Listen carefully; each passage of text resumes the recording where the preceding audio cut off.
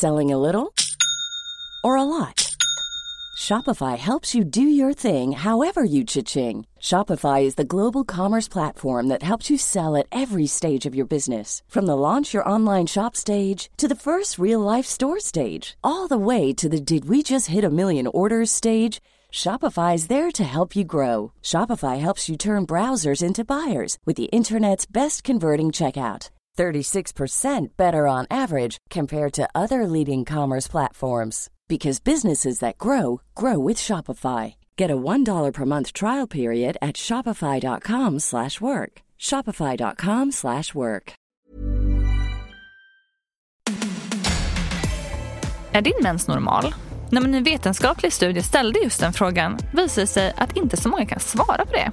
Vi livmoderbärare har helt enkelt riktigt dålig koll på hur mycket mens det är normalt att blöda på en månad.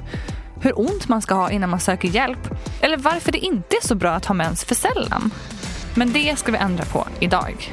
I dagens avsnitt har vi bjudit tillbaka gynekologen och forskaren Helena Kopp-Kallner som vet allt om vad som är en normal mens. Och varför det faktiskt är viktigt att känna till. Och du lyssnar som vanligt på Menspodden med mig, Nathalie Mark.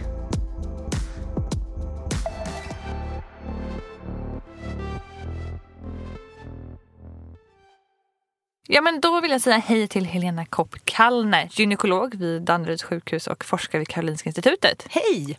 Och du har ju varit med oss förut och pratat om alla våra läsares frågor om mens. Men nu är det här igen. Ja.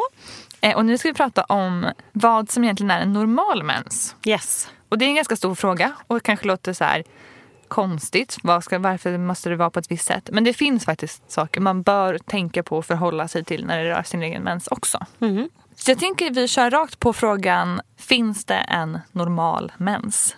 Ja, det tycker jag. Eller en normal mens. Det finns väl massa olika normala mensar.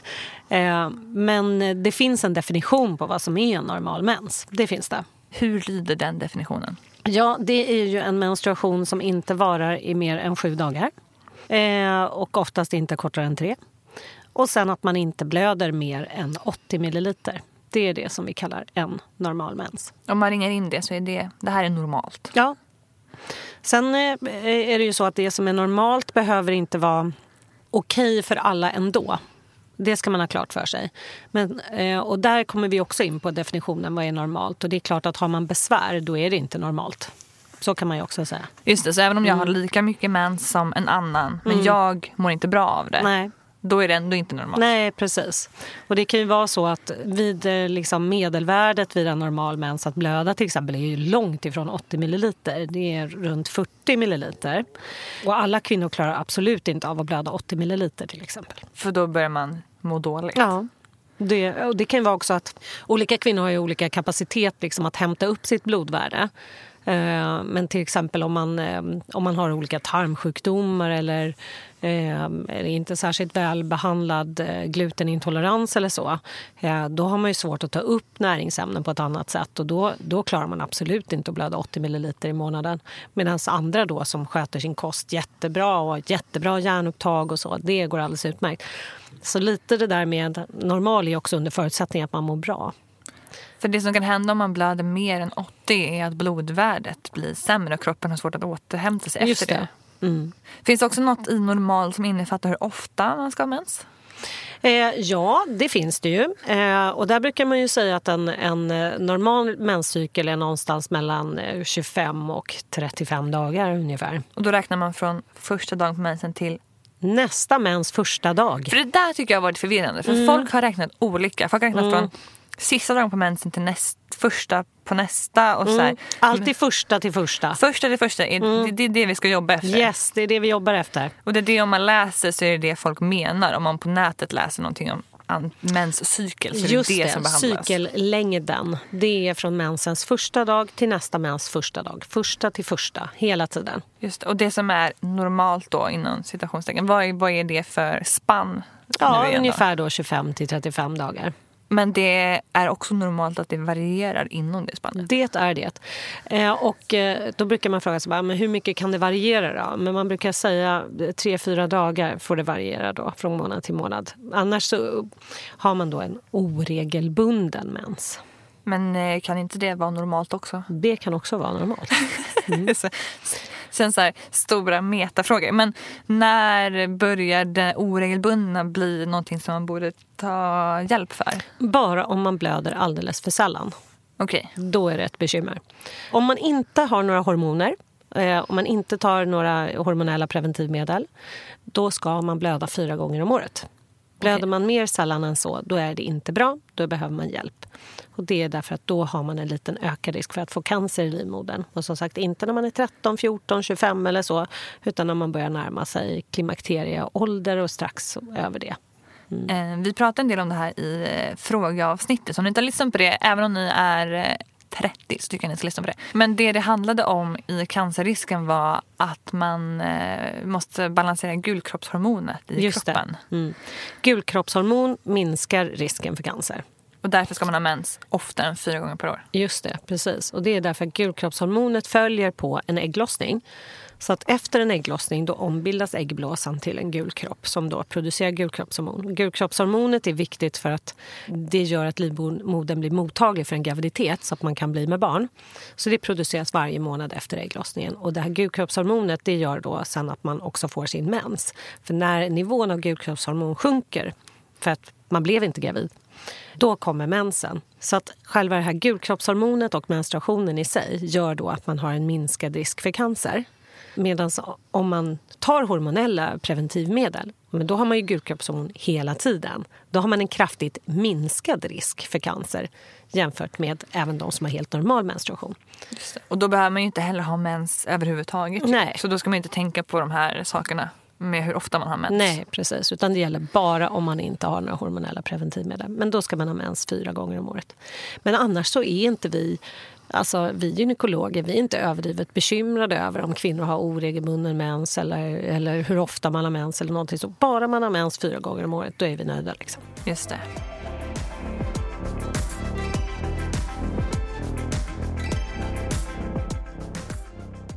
Och sen så pratar de om det här med 80 milliliter och så här. Men det är ju ingenting man sitter och mäter själv. Man håller ju inte på. Ja, det kanske man gör. Men oftast kanske man inte häller upp sin mens i ett decilitermått och kollar hur mycket det är. Så hur vet man om man då blöder för mycket eller för lite? Och då är det ju så att då får vi börja prata liksom bindor och tamponger så att säga. Ja. Och då kan man säga att en normal mens, då använder man kanske normal binda dag 1 och 2 och 3. Och dag 2 och 3 då byter man lite oftare, kanske var 4:e, 6:e timme. Mest för att det känns fräscht, aldrig egentligen för att det är genomblött. Och sen på natten så kanske man har en tampong inne eller en nattbinda. Man behöver inte kliva upp på natten och byta den för att den är genomblöd. Utan på morgonen när man vaknar så är det lite blod i den, men inte särskilt mycket. Och sen på dag 4 då börjar det redan avta. Och sen på dag 5 då har man bara ett litet trosskydd som det kommer lite brunt i. Och det här kan man säga att det här är en normal mens. Medan då en riklig mens, då kanske man använder då en större binda än en normal binda på dag 2 och 3. Och man får byta dem var 3:e timme för att annars så blöder man igenom. Redan där så blöder man ju oftast för mycket faktiskt. Och behöver man kliva upp på natten för att byta nattbinda för att den är genomblödd eller för att man vet att tampongen kommer inte att hålla, då blöder man i allmänhet också för mycket. Så att i allmänhet så kan man säga så här, kvinnor söker hjälp alldeles för sent när man blöder för mycket. Och det handlar ju om att det är den här liksom, som den här gamla myten om den här grodan som liksom man höjer temperaturen hela tiden och till slut är den kokt. Nu är den tydligen inte sann. Men inte sann? Nej, de säger att den inte är sann. Det går inte att koka grodor på det viset. Men jag skulle vilja säga att det går att koka kvinnor. Okay. Nej, men att det som händer det är ju att kvinnan gradvis får en mer och mer riklig mens. Och liksom att det blir normaliserat. Ja, att man normaliserar det här helt. Så jag kan ju träffa kvinnor som alltså, de blöder ju alltså, närmare 1 liter varje månad och använder både binda och tampong och största varianterna på dagarna och byter varannan timme för det blöder igenom och det kommer klumpar och det är liksom, och det håller på i 8 dagar. Och det är ju liksom skräckexemplet åt andra hållet. Just det. Men väldigt, väldigt många kvinnor går omkring med rikliga blödningar och normaliserar det. Och jag skulle ju vilja säga det också, att det här normaliseras av samhället liksom, därför att de här superextra lång tampongerna och binderna och alltihopa, de borde ju komma med några varningstexter. Har du behov av det här, då har du ett problem. Köp bara ett paket någonsin i hela ditt liv och sen går du till doktorn liksom. Alltså, lite så. Det hade ju varit jättebra. Ja, men konstigt nog så är bindindustrin inte så intresserad av det. Nej, men, och de här jättetampongerna liksom och så. Man ska ju aldrig behöva det. Nej. Någonsin, om man har en helt normal menstruation. Det ska man ha klart för sig. Använder man som på dagarna och liksom byter dem och de är genomblödda.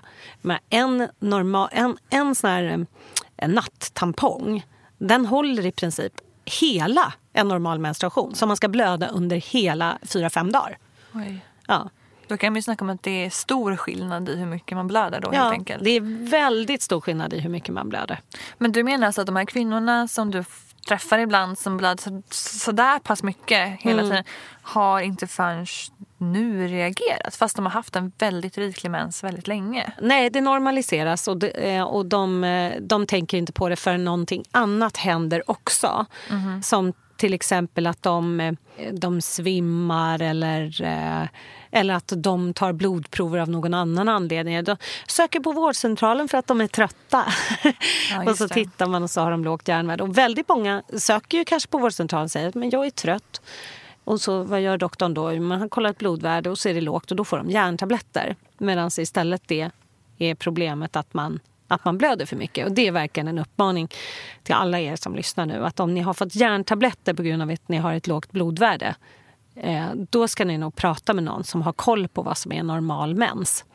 Till exempel en barnmorska eller en gynekolog. Därför att risken är väldigt, väldigt stor att det är din menstruation som är för kraftig. Och det är därför du har lågt blodvärde. För vi har inget jätteproblem med kosten i Sverige. Att man liksom har lågt blodvärde för man äter för dåligt. Vi är inte som så här, i subsahariska Afrika, så här, Centralafrikanska republiken. Där har man ju lågt blodvärde för att man inte äter tillräckligt med kött. Men här har vi har bönor och vi har broccoli och vi har spenat och vi har kött och vi har allt.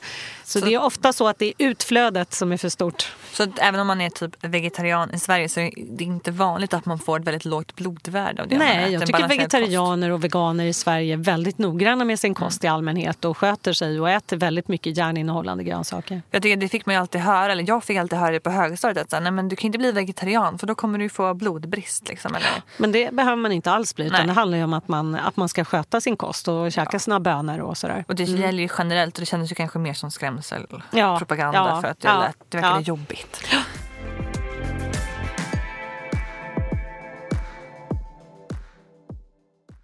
Men du var inne lite på det så här, 8 dagar, men så här, hur lång tid kan man ha mens i antal dagar innan det börjar vara så här, det där är lite mycket? Ja, det beror ju på hur mycket man blöder de dagarna. Det skulle jag vilja säga. För en del har långdragna menstruationer men inte särskilt rikliga. Sen är det förstås, alltså hos de som har långa menstruationer så är det ju vanligare att de är rikliga också. Det ska ju sägas. Men om man har en menstruation som är 4 dagar lång och så blöder man rikligt, då är den i alla fall inte så lång. Man har lång tid på sig att återhämta sig fram till nästa menstruation. Och samma sak där med menstruationsintervallet. Har man då 32-33 dagar, då har man ju mycket längre tid på sig att återhämta sig. Men blöder man 8 dagar och så har man ett intervall då på 25 dagar. Och nu pratar jag från första dagen till första dagen. Det blir inte särskilt många dagar per månad som man inte blöder. Och blöder man då rikligt, då har man ju ett stort problem. Men går det att säga att så här, 10 dagar är för mycket? Nej, men alltså mer än 8 dagar ska man inte blöda. Okay, ja, det är och egentligen mer än 7. Alltså. Och åt andra hållet då, vad är för lite? Om man tänker att man har en regelbunden mens, kan man ha bara 3 dagar eller 2? Eller? Ja, och det är inte ett bekymmer. Nej, det är inte ett problem. Nej. För att problemet är egentligen ofta att man blöder för mycket. Ja. Har det något att göra med fertilitet om man har mens 2 dagar? Jag har aldrig hört någon som har 2 dagar som jag har pratat med. Men det kanske är vanligare än man tror. Nej, det är det inte. Nej. Men en del blöder bara 3 dagar. Det händer. Och nej, det är inte liksom förbundet med några fertilitetsproblem eller så. Nej. Så det som man i din position som gynekolog är orolig för, det är när folk blöder för mycket? Absolut. Finns det något annat tecken än att man bara har för mycket blödningar som man ska vara så lite uppmärksam på? Nej, det är egentligen det jag sa. Man ska inte blöda för många dagar, man ska inte blöda klumpar, man ska inte behöva nattskydd på dagtid, man ska inte behöva byta skydd för ofta. Det här med klumpar, alltså det är klart att mens är ju inte bara blod, utan det är ju andra substanser och livmoderslemhinna. Jag vågar inte säga mer nu för att jag kommer säga fel.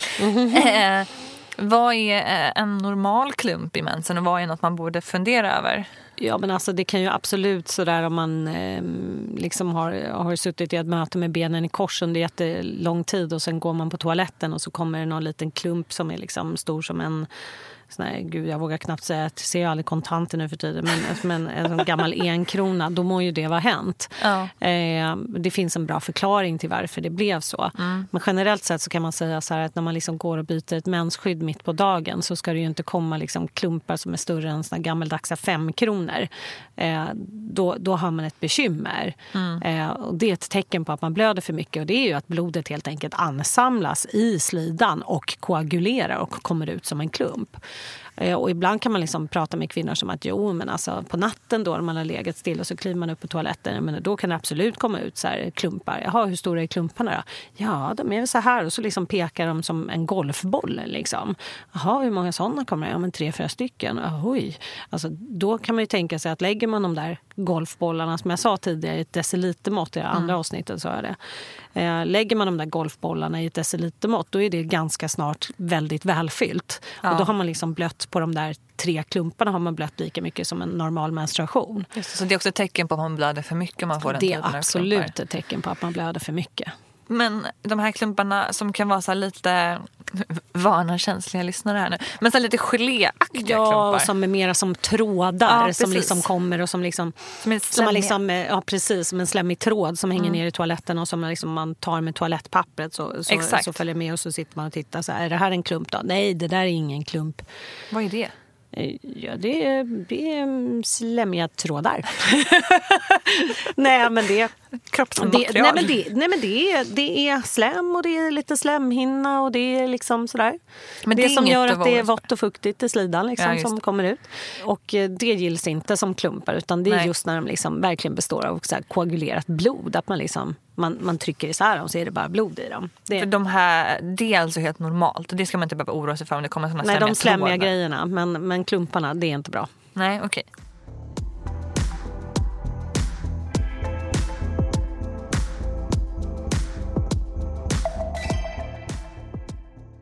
Det är ju lite om vad som är så här normalt om man ringar in det. Men varför kan man ha en avvikande menstruation, att man har för mycket blödningar? Eller? Det finns många olika orsaker, och den absolut vanligaste orsaken det är att vi har ingen aning om varför den här kvinnan blöder för mycket. Det är den vanligaste orsaken. Ja. Här vill man ju ha raka svar. Ja, precis. Ja, men rakt svar är det, men svaret är att vi har ingen aning.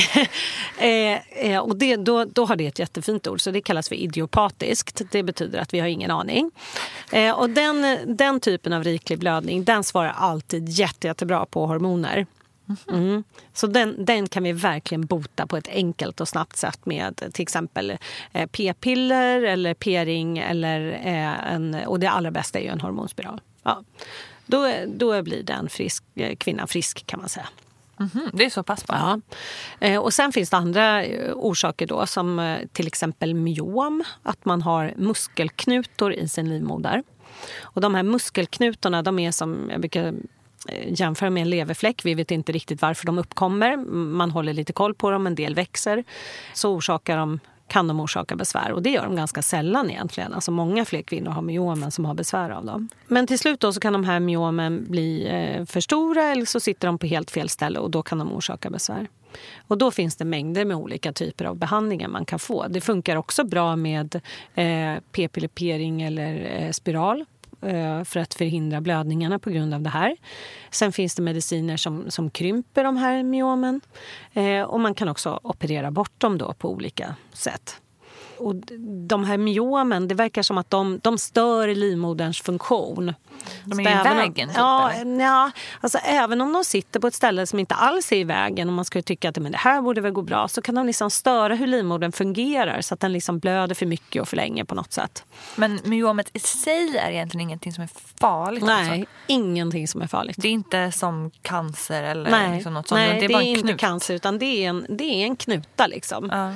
Så att det är absolut ingen cancer. Och sen finns det andra skäl då också, som till exempel att man kan få som ett slemhinneväck på sin livmoderslemhinna. Kallas för en polyp. Just det. Som är som en utväxt från slemhinnan.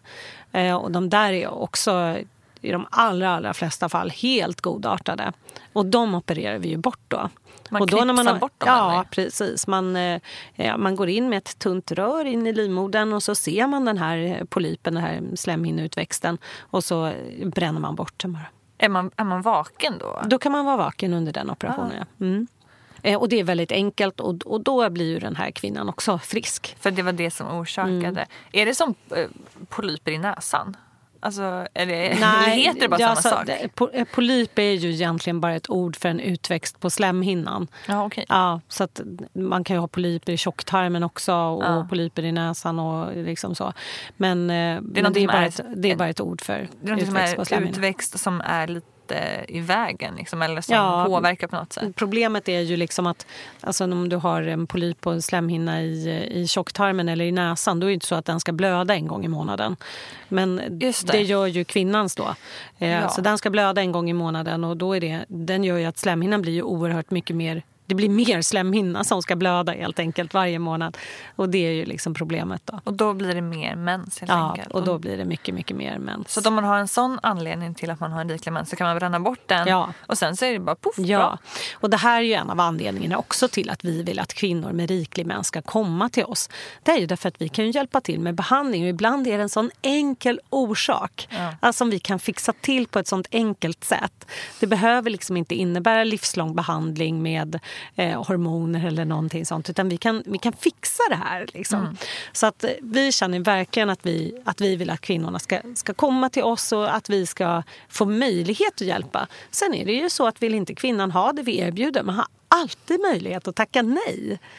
Liksom, till det vi kan erbjuda. Man måste inte acceptera det som man får alltid backa. Ja. Men då är det bättre att veta vad man har för Jag kan ju alternativ. säga vad jag tycker och så säger du sen, nej men det vill jag inte ha. Nej men då är det ju så. Just det, man får inte tvinga folk till det. Nej. Okej, så man kan ha polyper. Finns det något annat skäl att man har för riklig mens? Nej, det där är ju de absolut vanligaste. Sen är det ju så också att om man har en riklig menstruation från dag 1, liksom, från det att man är 13 år och så, då kan man ju också ha så här blödarsjuka. Som en väldigt vanlig sån här blödarsjuka är ju ändå från Wilhelmbrands sjukdom då. Och då finns det ju andra mediciner som man kan ta när man har mens. Men det vanligaste det är ju att mensen av någon anledning som vi inte vet, den blir rikligare och rikligare med åren.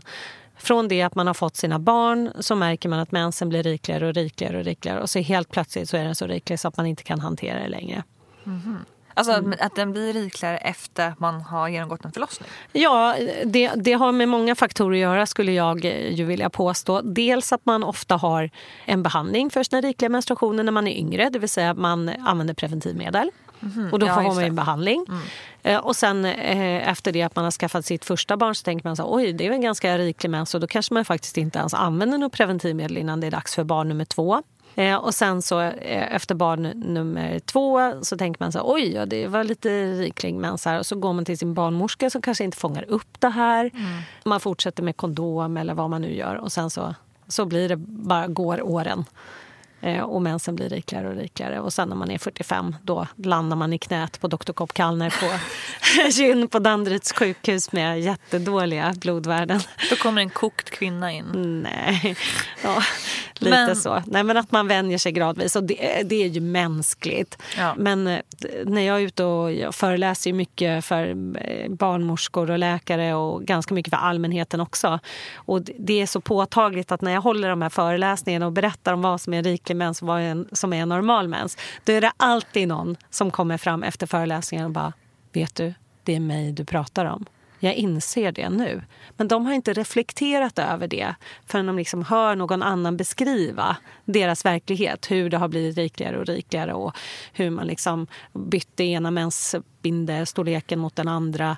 Och sen så insett att oj, nu använder man den mest och så går man upp en storlek till. Och så, gradvis liksom blir det värre. Ja, gradvis blir det värre och värre.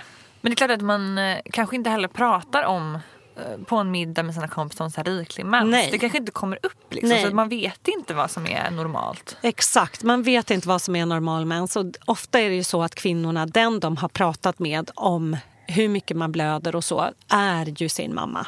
På något vis så är det ändå så att det är det naturliga. Och för att mamman har en referenspunkt. Men den referenspunkten är ofta mamman. Man går tillbaka till sig själv. Hur var det för mig när jag var 14, 15, 20 år? Och då är ju problemet att mamman har ju också ofta haft en riklig mens. Just det. För att det här är jätteärftligt. Så att det hon tycker är normalt, det är inte normalt. Och den här flickan, kvinnan, hon växer in i att så här ska det nog vara.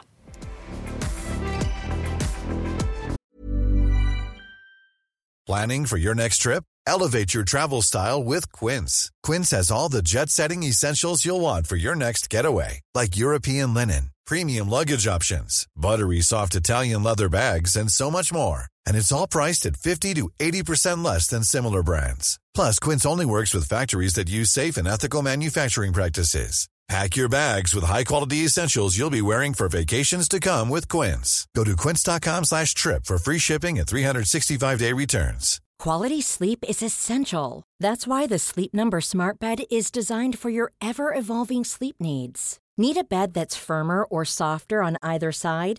Helps you sleep at a comfortable temperature? Sleep Number Smart Beds let you individualize your comfort so you sleep better together.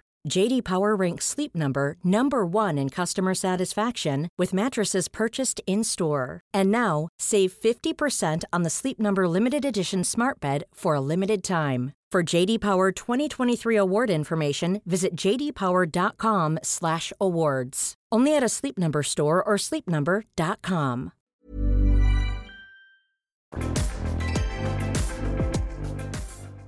Det pratade vi om ni har hört avsnittet om endometrios, att det är väldigt vanligt att man, just om man har ett kanske då kraftig mensvärk också, pratar med sin mamma som säger att ja, men vi har så här i vår familj. Just det. Och så blir det, som du säger, den referenspunkten man har. Ja.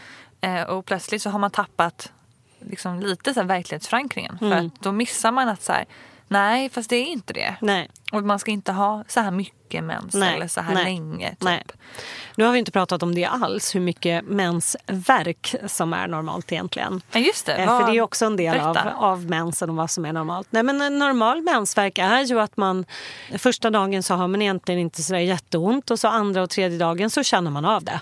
Det gör de allra flesta kvinnor har lite mensvärk. Ja. Det är väldigt få kvinnor som inte har någon mensvärk alls. Nej, just det. De flesta har någon form av värk. Man känner av ett obehag i magen. Och normalt är ju då att ta någon enstaka Ipren. Det skulle jag ändå vilja säga att det får vi nog acceptera att det är normalt. Men det är inte normalt att behöva ta Ipren under 2 eller 3 dagar hela tiden kontinuerligt. Det tycker inte jag. Och det är inte heller normalt att behöva lägga till Alvedon. Då har man ganska kraftig mensvärk.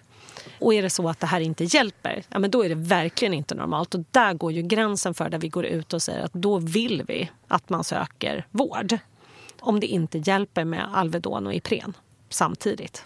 Då vill vi att man söker vård. Ja, om man fortfarande känner att men jag har fortfarande ont faktiskt. Då vill vi att man söker hjälp. Men sen så, jag tycker att det är acceptabelt att söka hjälp för all typ av mensvärk som man inte tycker är okej själv. Alltså när man känner att man blir hindrad i sina aktiviteter, att man bokar inte in möten, man tackar nej till fotbollsmatchen för att man vet att man kommer att ha mens. Man har svårt att hänga med på gympan fast man liksom har tagit Ipren och Alvedon. Alltså alla såna här inskränkningar i livet, då blir det på något vis som att det är liksom negativt att vara kvinna. Vi ska liksom tvingas leva med inskränkningar som män aldrig skulle behöva göra. Där tycker jag det är en stor jämlikhetsfråga också. Så att tycker man då så här, nej men jag är begränsad på ett sätt som jag faktiskt inte tycker är okej. Eller jag vill inte ha det här. Jag vill inte ha de här begränsningarna. Då tycker jag att man ska komma till oss. Man behöver aldrig ha mens som man inte vill. Och det kan vi hjälpa till med. Ja, precis, för de nya rekommendationerna för p-piller är ju faktiskt till exempel då att man fortsätter äta och inte gör uppehåll för att äta sockerpiller. Nej, utan att man äter kontinuerligt tills man någon gång får en blödning. Och den där blödningen, den kan ju alltså komma efter 6 veckor eller så kommer den aldrig.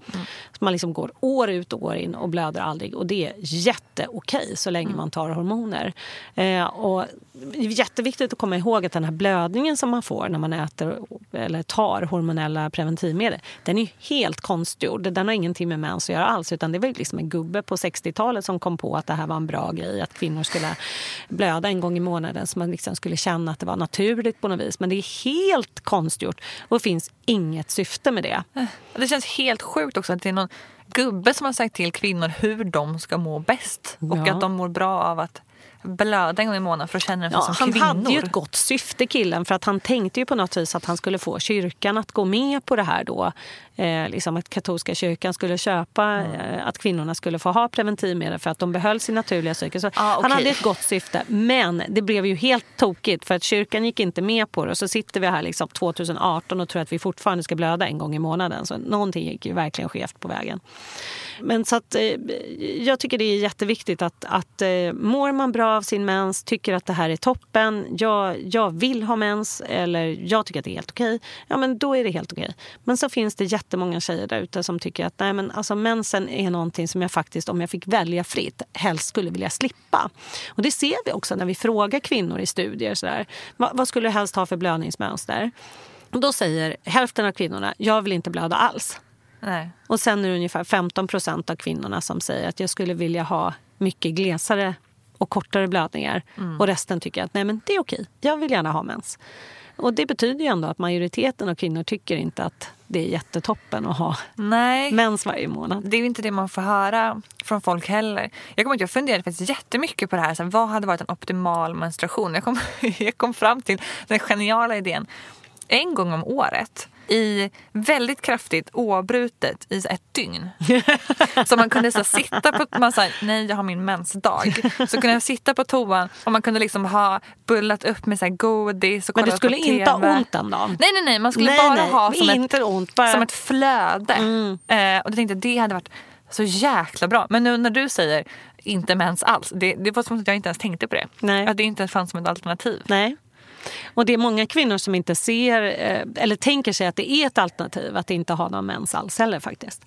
Man tänker att det måste vara dåligt.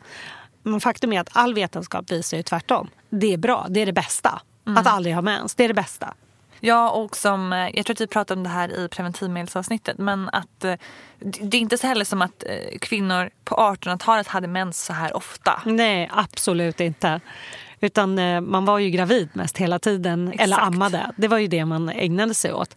Så liksom har man 12-15 graviditeter under ett fertilt liv, då finns det inte mycket utrymme för annat. Utan menstruationen var ju bara ett tecken på att nu var det dags att bli gravid igen. Ja, och preventivmedel var icke-existerande i stort sett. Nej, så. Precis. Jag tror många kvinnor säger liksom så här, men jag önskar mig ett naturligt liv. Det är därför jag vill ha min mens. Men då ska man tänka efter en gång till. För det är inte naturligt att ha mens hela tiden. Nej, naturligt är att vara på smällen. Ja men faktiskt. Konstant typ. Ja.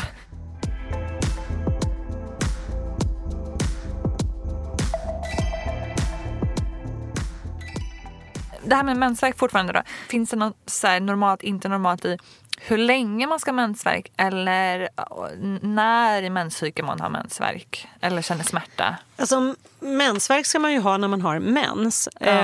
När under mensen det är normalt att ha mensvärk, det tror jag inte man kan säga. Alltså, jag har aldrig träffat någon som liksom inte har mest mensvärk när man blöder som mest. Nej, det känns logiskt. Utan det brukar vara så. En del får ju mensvärk också precis innan mensen kommer.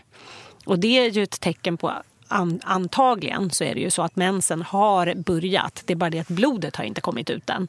Okay. Alltså, så att själva menstruationsprocessen har börjat in i livmodern. Det vill säga att inflammationen är igång och avstötningen av slemhinnan är påbörjad. Men du har inte sett blodet än. Och det är ju ganska vanligt att man känner av att man har mensvärk dygnet innan mensen kommer. Och det är på gång liksom. Ja, det är på gång. Men annars så tycker jag inte man kan säga någonting om liksom när det är normalt att ha mensvärk.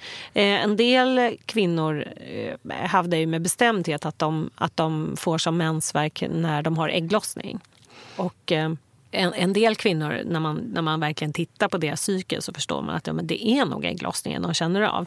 Men de allra flesta känner nog istället av den här gulkroppen som vi pratade om lite tidigare. Den här som gör att man kan bli gravid och som produceras strax efter ägglossningen. Och den här gulkroppen, den ska växa till väldigt snabbt och kraftigt. Och då kan det bli blödningar i den som gör att den spänns ut väldigt snabbt och så. Och då får man en jättekraftig värk, eller kan få. Och många känner också av som ett obehag att den är öm. Om man undersöker kvinnor gynekologiskt och med ultraljud och så, och ser att de har en gulkropp, man stöter på den med ultraljudsproben, så indikerar de flesta att liksom, det där var inte så jätteskönt, liksom, att man känner av den. Så att ofta är det den man faktiskt har ont av. Men det är normalt att känna att det händer ibland? Det är helt normalt och ingen fara. Och de där gulkropparna, de försvinner alltid av sig själva så länge man inte blir gravid.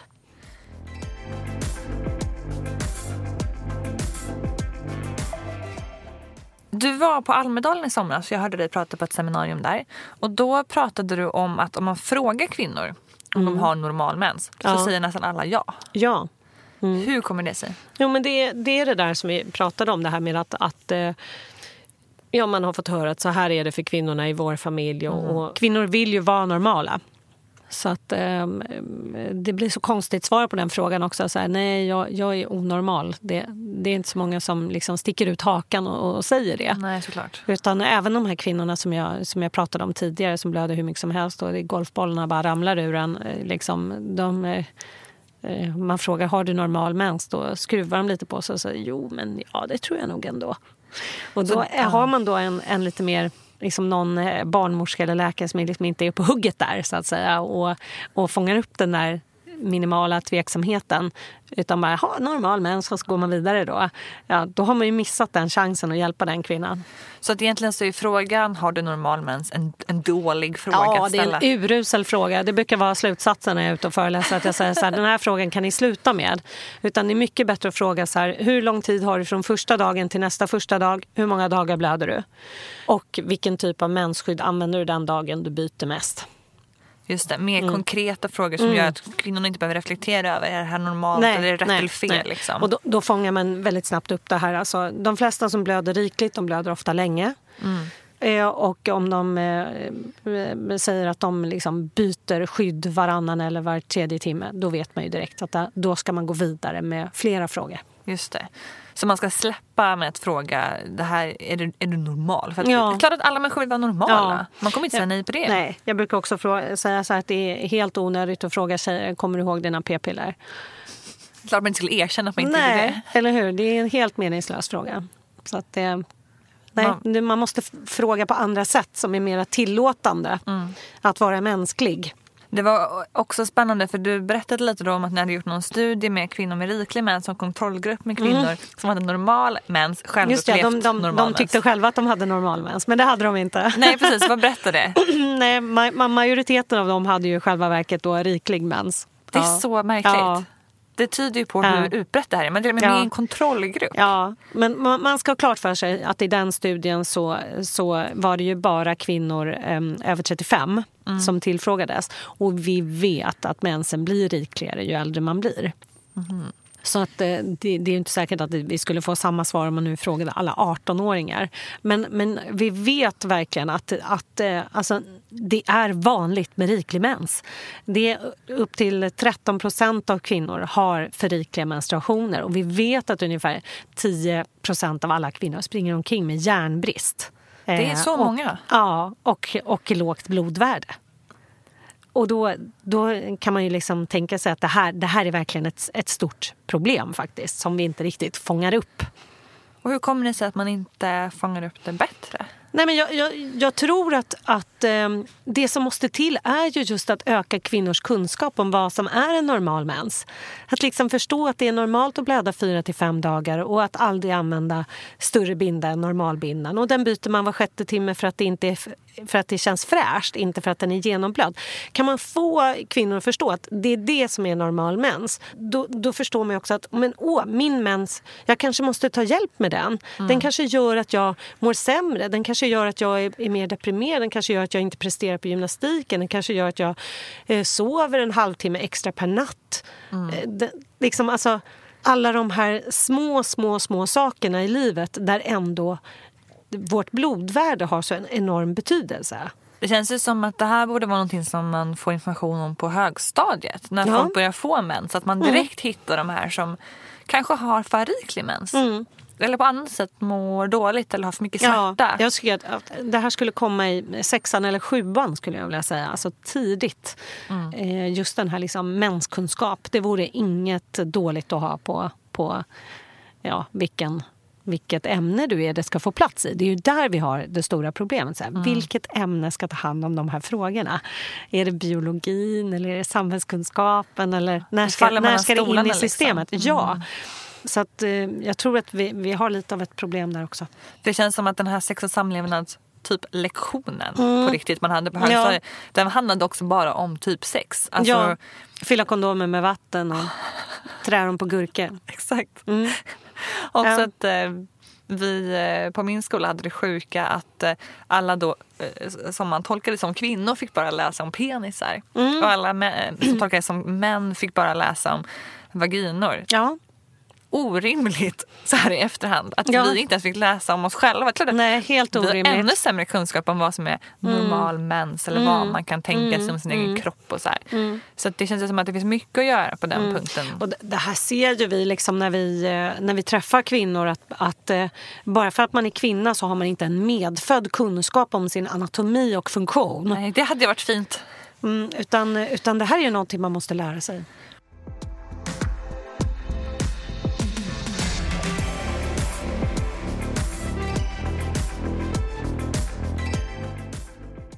Du sa att man skulle ha mens 4 gånger om året för att öka cancerrisken och så. Vad kan det finnas för anledningar till att man har mens så pass sällan om man inte går på något slags preventivmedel eller hormonellt preventivmedel?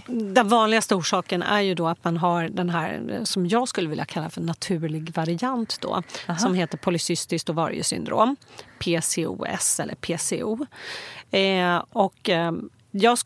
Jag gillar att se det på det här viset att det här är på något sätt evolutionens krona.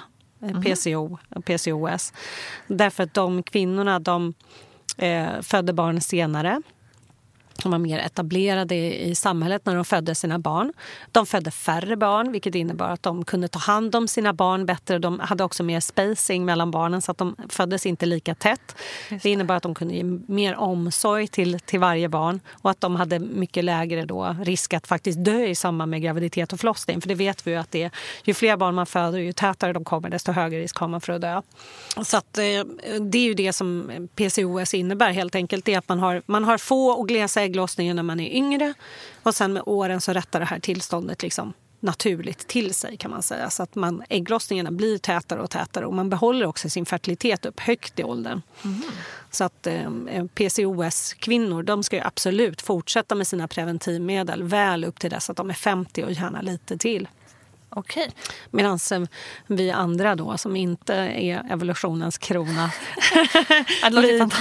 vi kan sluta med våra preventivmedel vid 50 års ålder därför att då är risken i princip 0 att bli med barn. Men det låter ju lite krångligt om man då kanske vill ha barn tidigt och ha glesa menstruationer. Ja, så är det.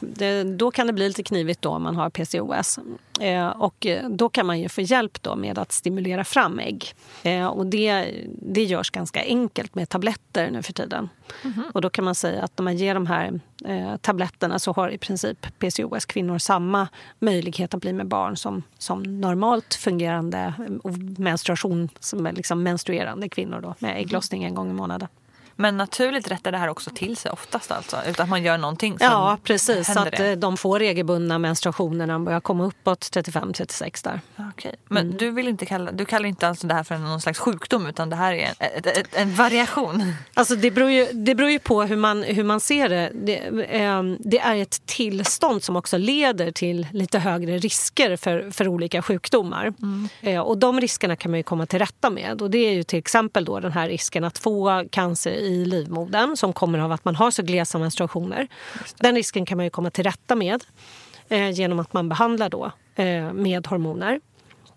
Sedan om man leder också det här tillståndet till att man ofta är lite mer överviktig och man har högre risk för till exempel diabetes då och den typen av sjukdomar. Så att vet man med sig att man har PCOS, då har man ofta kontakt med en gynekolog. Ja, okej. Och det, om man misstänker att man har det, ska man ta kontakt med en gynekolog då? Om man menstruerar mer sällan än 4 gånger per år, då ska man ta kontakt med en gynekolog. Just det.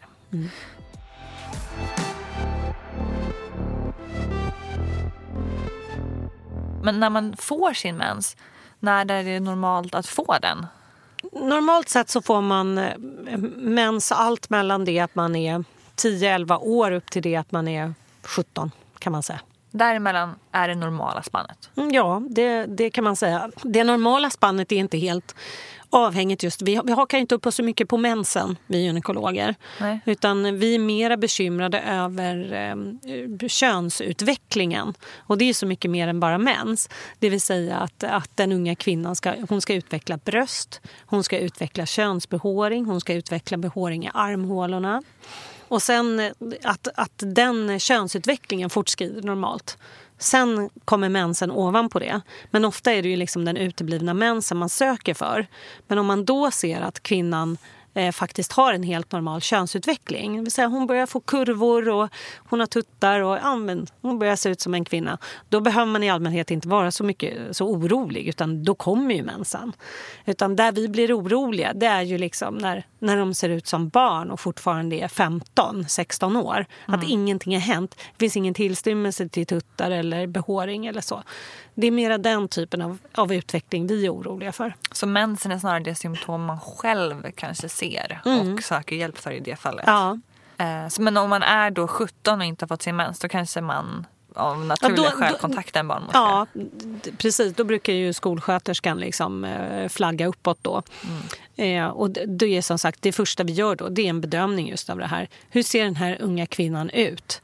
Har hon bröst? Har hon finnar? Har hon behåring? Det tyder ju ändå på liksom att äggstockarna och binjurarna, de fungerar som de ska. De har börjat producera sina hormoner och hon har liksom normalt hormonpåslag. Det är på gång. Och då väntar man. Ja. Och oftast är det ärftligt. Just det. Så att man frågar mamman också. Så.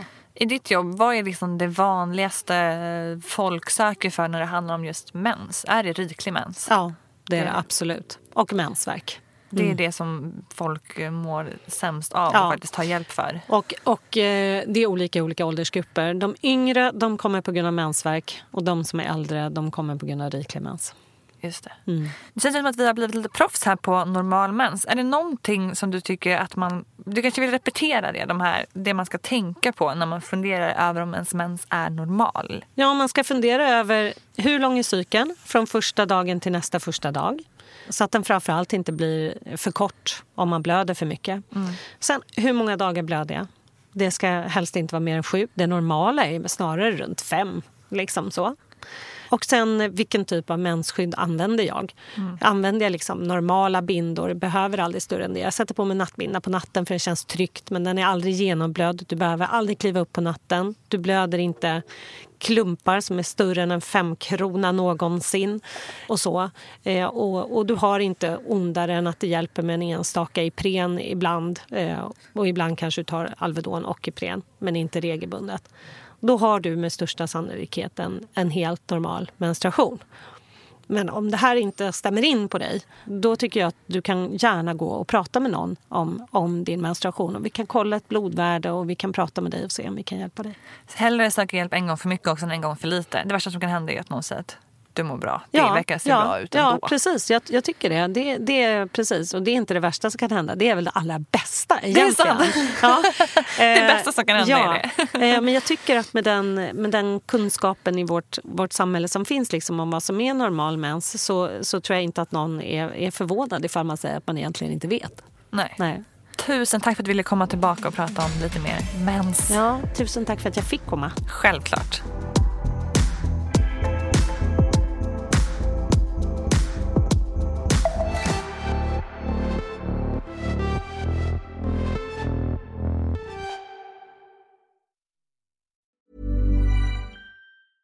Ever catch yourself eating the same flavorless dinner 3 days in a row? Dreaming of something better? Well, HelloFresh is your guilt-free dream come true, baby. It's me, Keke Palmer. Let's wake up those taste buds with hot, juicy pecan-crusted chicken or garlic butter shrimp scampi. Hello Fresh. Stop dreaming of all the delicious possibilities and dig in at HelloFresh.com. Let's get this dinner party started.